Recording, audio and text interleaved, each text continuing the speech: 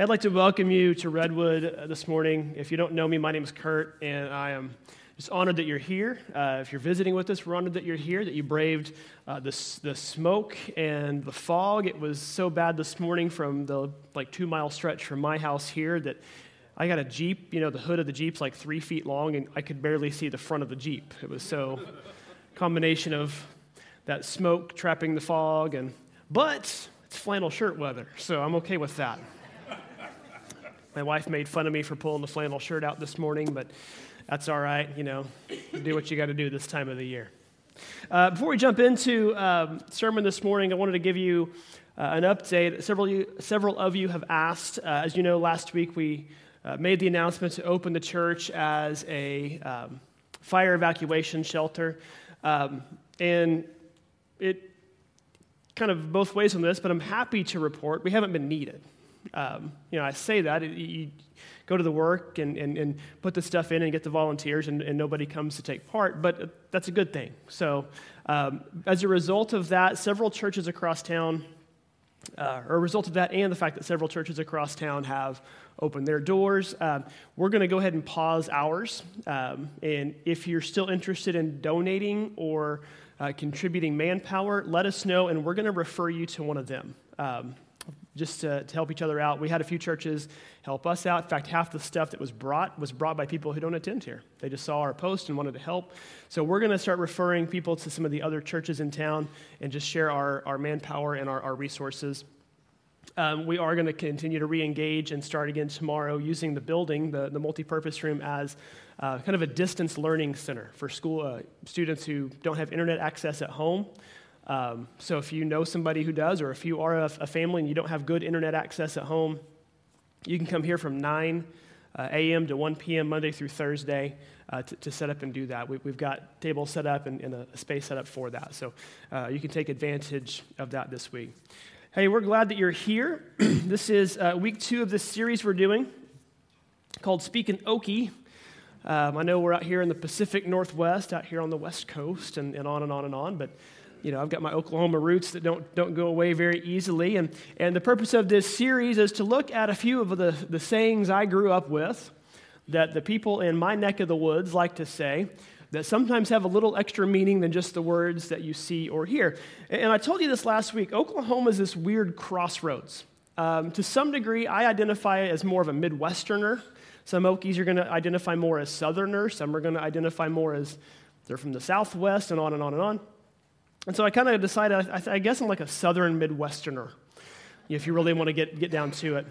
And I realized that because I catch myself saying things all the time that I used to make fun of other people for saying. And so I want to introduce you to 2 words today that you can hopefully start putting into your own vernacular as you go about. Here's the first word. This is a great Midwestern word. It's ope. Ope is a word you say without realizing that you're saying it. And usually it's like you're walking and you start to bump into ope. That's ope. That's all it is. It's ope. It's kind of like our version of oops or sorry. And ope almost always precedes something else. Ope, didn't see you standing there. Oh, I'm sorry, I forgot that you were over there. Or, ope, let me just squeeze right past you. That's a good one if you're trying to get around somebody. Usually you're squeezing past them to get more gravy or the ranch dressing, if you're back in the Midwest. But I heard somebody say this once, and I thought, you know what? I don't think I've ever said ope in my life. And you know how it is. Once you start thinking of something, you realize it. I realized I think I say it about 15 times an hour every day. And somebody said every time a Midwesterner says ope, a new corn stalk pops up somewhere in rural Illinois. So that's a good one.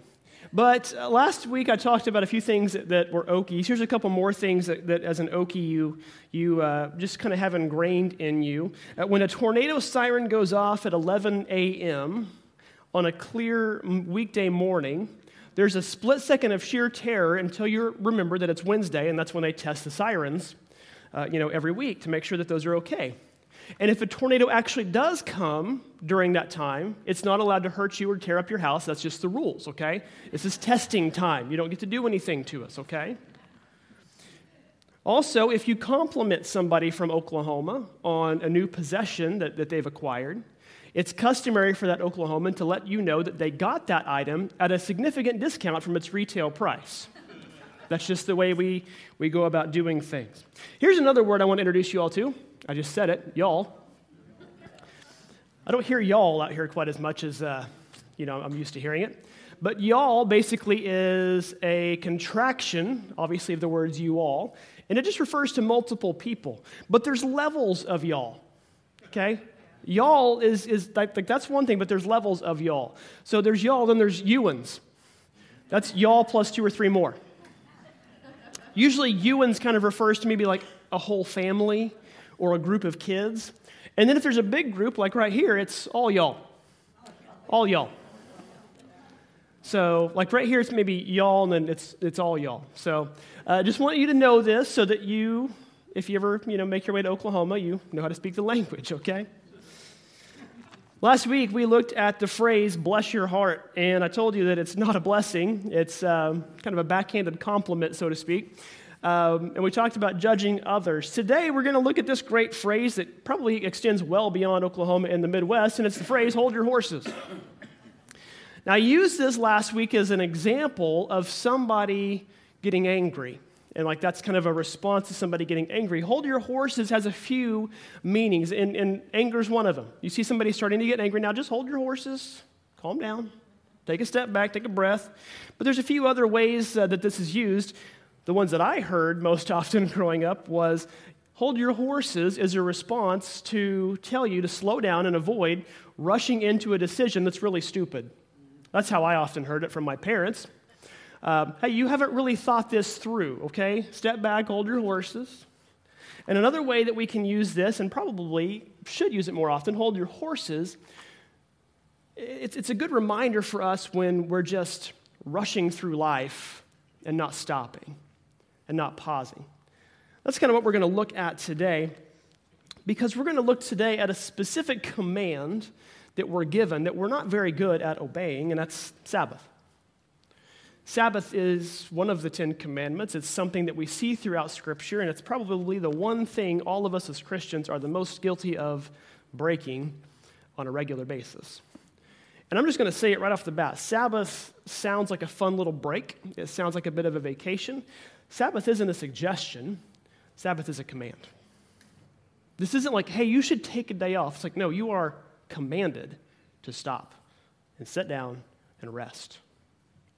If you're not familiar with the 10 Commandments, the Sabbath is one of them. And what I love about the way the 10 Commandments are presented in Scripture, in Exodus chapter 20, the first 3 have to do with us and God. They're simple. He says, don't have any other gods before me. Don't worship idols, and don't misuse God's name. Those are the first 3. And then the last 6 have to do with us and other people. Honor your parents. Don't murder. Don't commit adultery. Don't steal. Don't lie. Don't covet. And right in between those 2 little subgroups of us to God and us to others is this, in Exodus 20, verse 8. It says, remember to observe the Sabbath day by keeping it holy. You have 6 days each week for your ordinary work, but the 7th day is a Sabbath day of rest dedicated to the Lord your God. On that day, no one in your household should do any work. This includes you, your sons, your daughters, your male and female servants, your livestock, any foreigners living among you. For in 6 days the Lord made the heavens, the earth, the sea, and everything in them. But on the 7th day he rested. This is why the Lord blessed the Sabbath day and set it apart as holy. And we think about this. These first 3 commandments connect us to God. They have us looking upward. Honor God, love God, don't have any other gods before him. It's looking upward to heaven.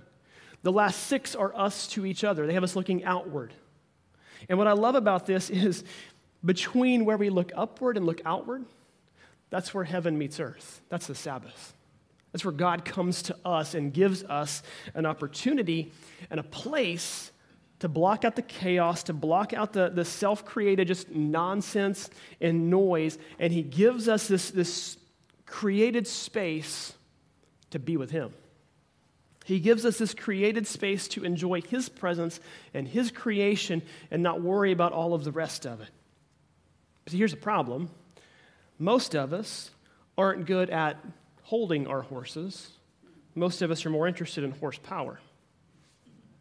Now, what do I mean by that?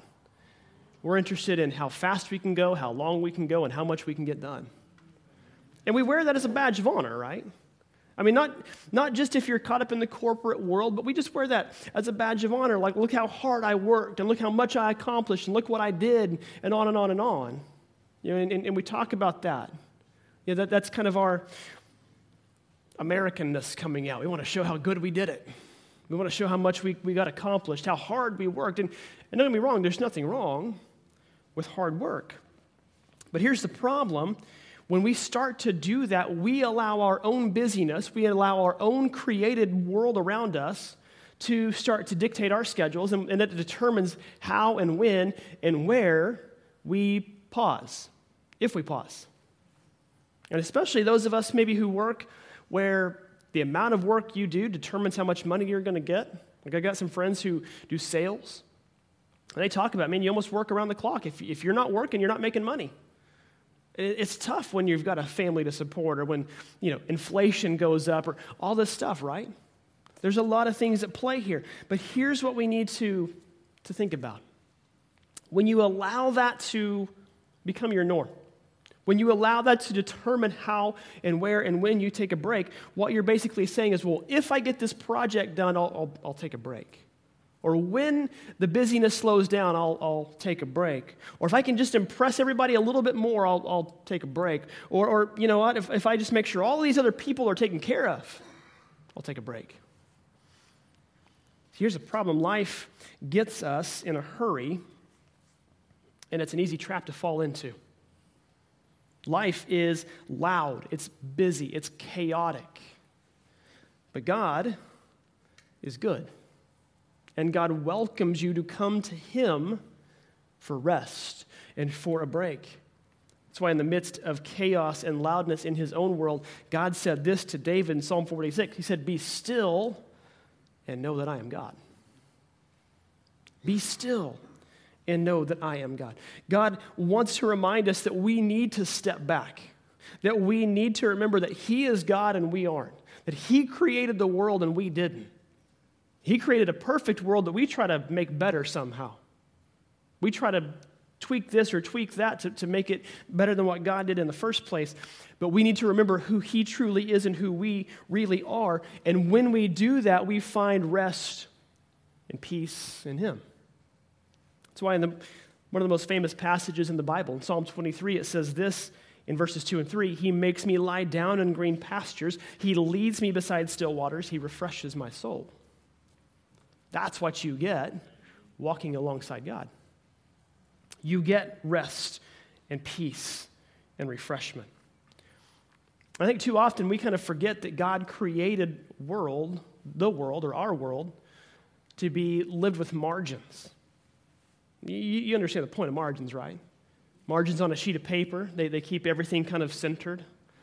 Think about shoulders on the side of the road. They protect us. They give us a little bit extra cushion in case we drift off. You can get back into the road really quickly. That's why there's guardrails up. See, life has margins and guardrails and shoulders too. And Sabbath keeps us pushed back into the center of the road where we're supposed to be, as opposed to drifting off into a dangerous area. Keeps us from burning out. And the problem is, if we live without margins, all we focus on is the busyness and the hurry of the traffic around us.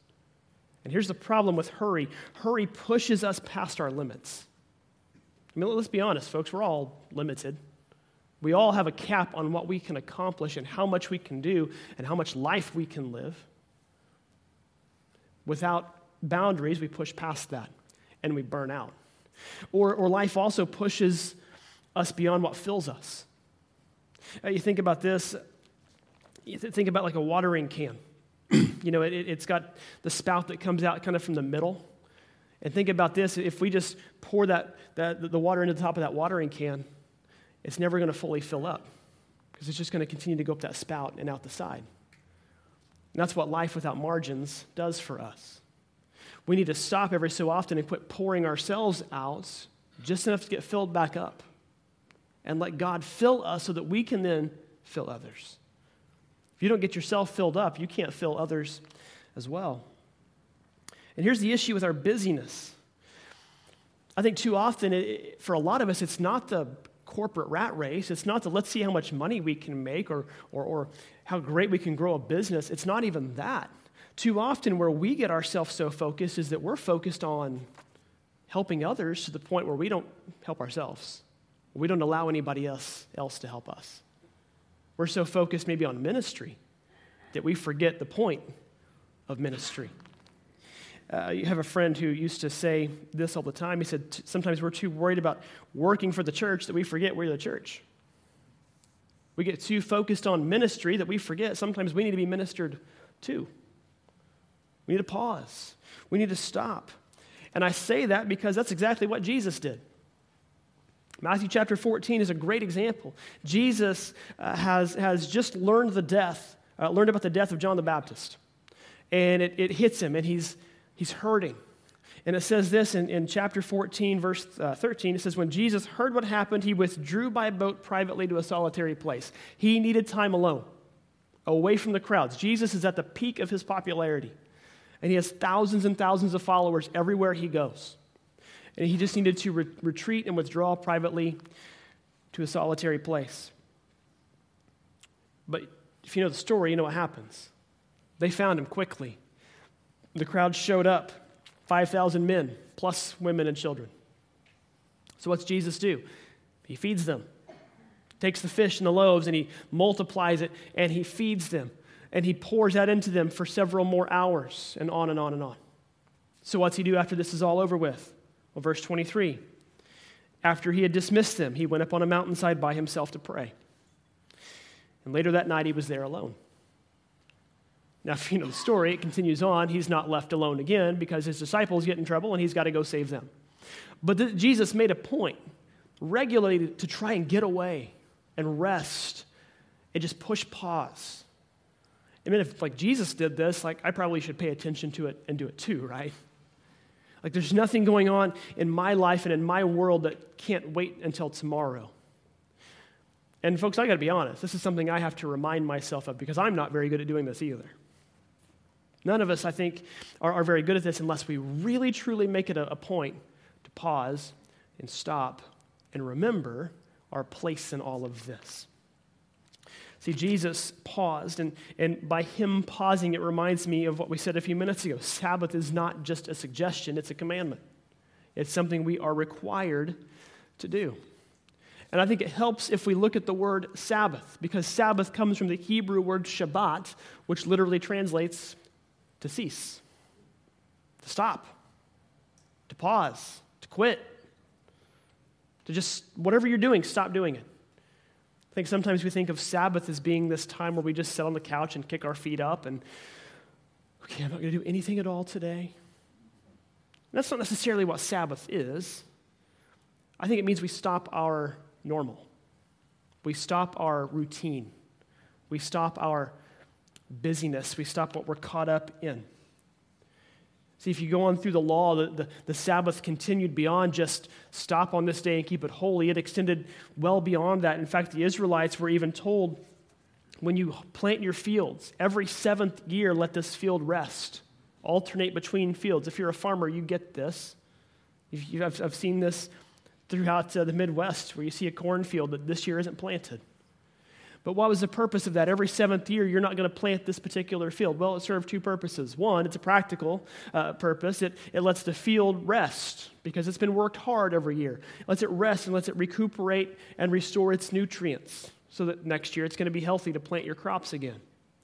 But the second purpose is a little more theological. It reminds the Israelites that although you have this land, it's not actually yours, it belongs to God. He's letting you use it.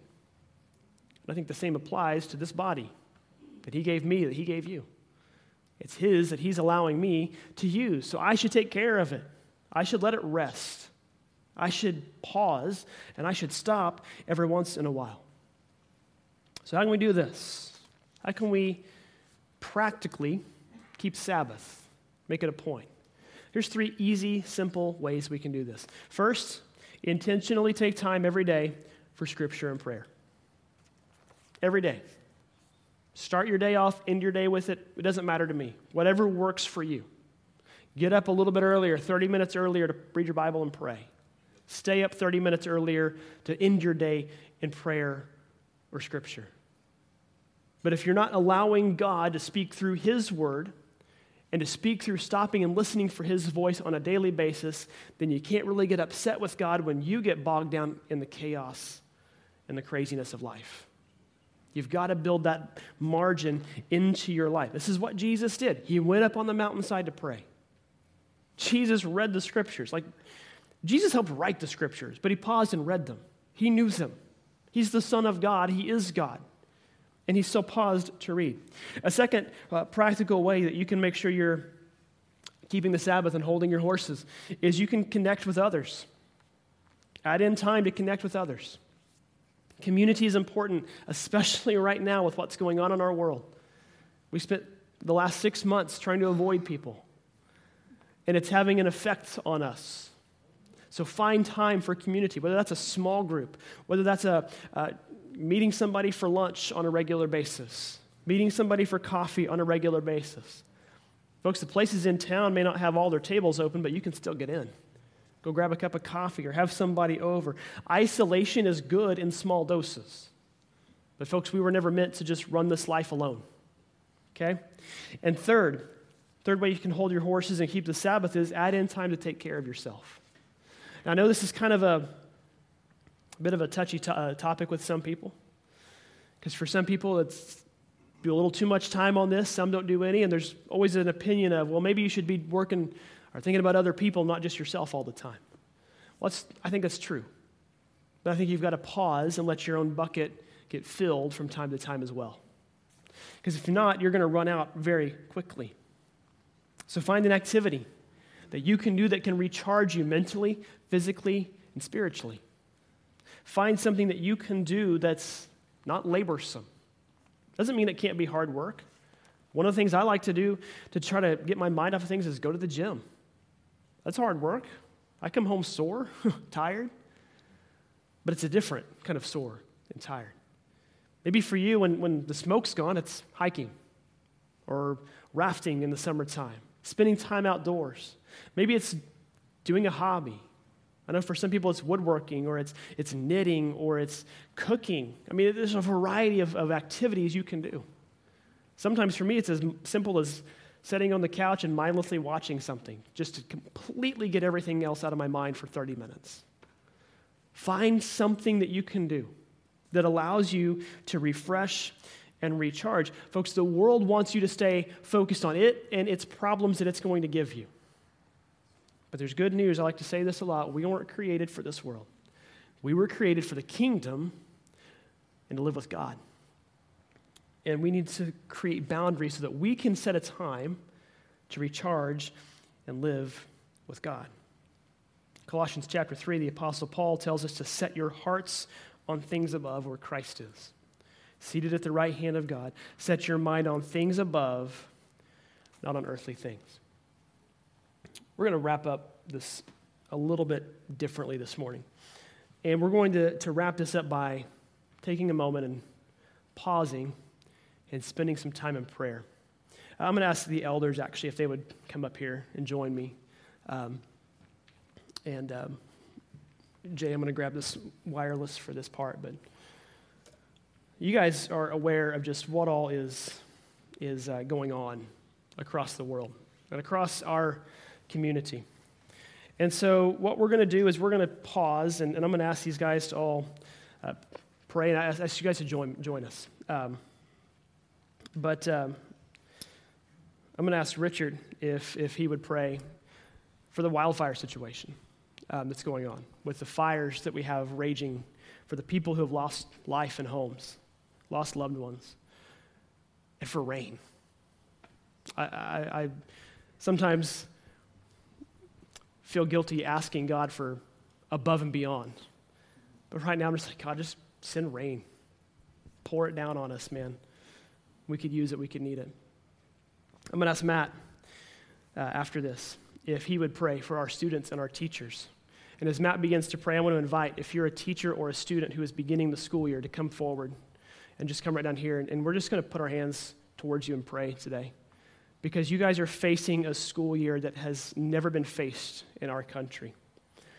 And I'm going to tell you this, if you're a parent with a school student in the room today, I'm just going to tell you this point blank. Do not complain about your students' teachers this year. Do not.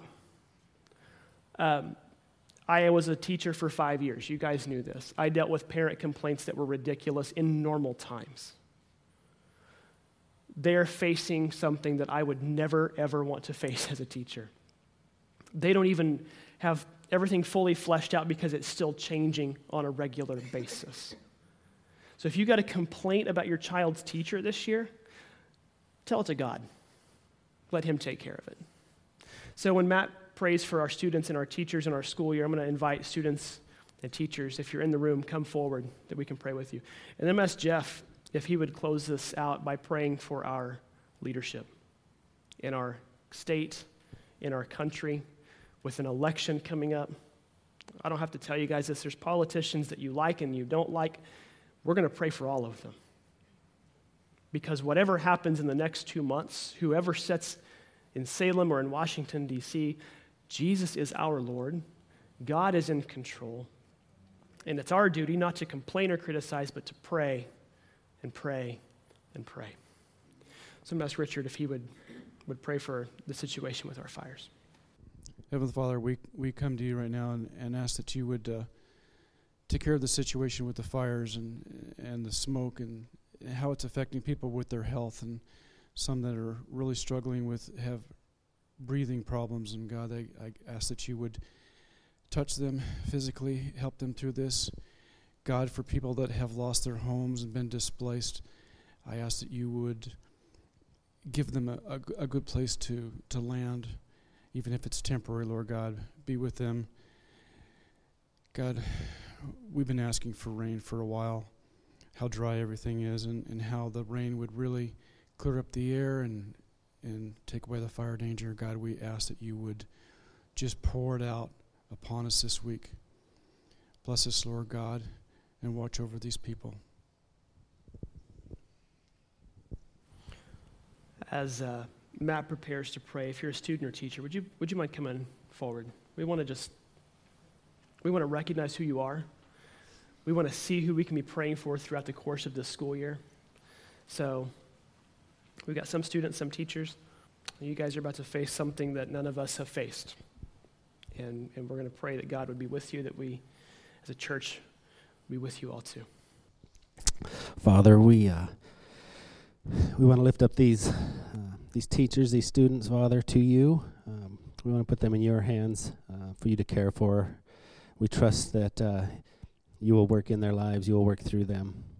We pray that just this new situation we're in, Father, where we've never faced this before, and we know students are struggling to find a connection with their friends and their teachers. Many of them look forward to getting to school and the physical contact and physical closeness that they have with their friends and their fellow students, and especially with those teachers that care so much for them. Father, help them to find a way to do that, just meet that need, Father, and fill that gap for them. And for our teachers, Father, we just pray a special blessing that you would help them to stay driven, to care for our kids, Father, to love them and to see them receive the educations they need, Father.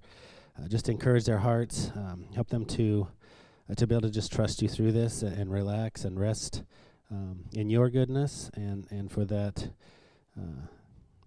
to be able to flow out into our children, and for them to still be able to see their teacher even from a distance and find the comfort and care that they need from them.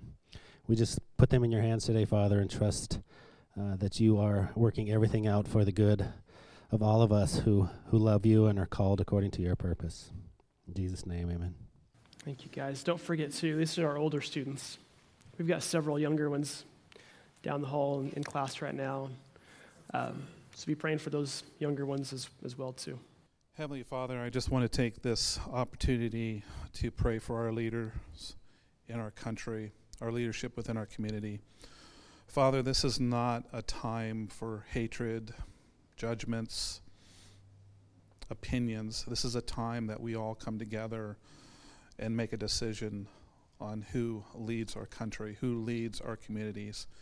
And Father, help us to dig deep within our hearts. Help us decide what we need to do to move forward. Because our freedom here is under attack, Lord. And only you have the answers for all of the tension, the disagreements, and the future of our country. Lord, I just want to praise your name because I know that you're within our communities, where you're within our people, and you're within our leadership. Father, I pray for this upcoming election. Help it to pan out to an ending result where we have leadership that's going to take our values to heart. And Lord, we just praise your name, and we love you today. In Jesus' name I pray, amen.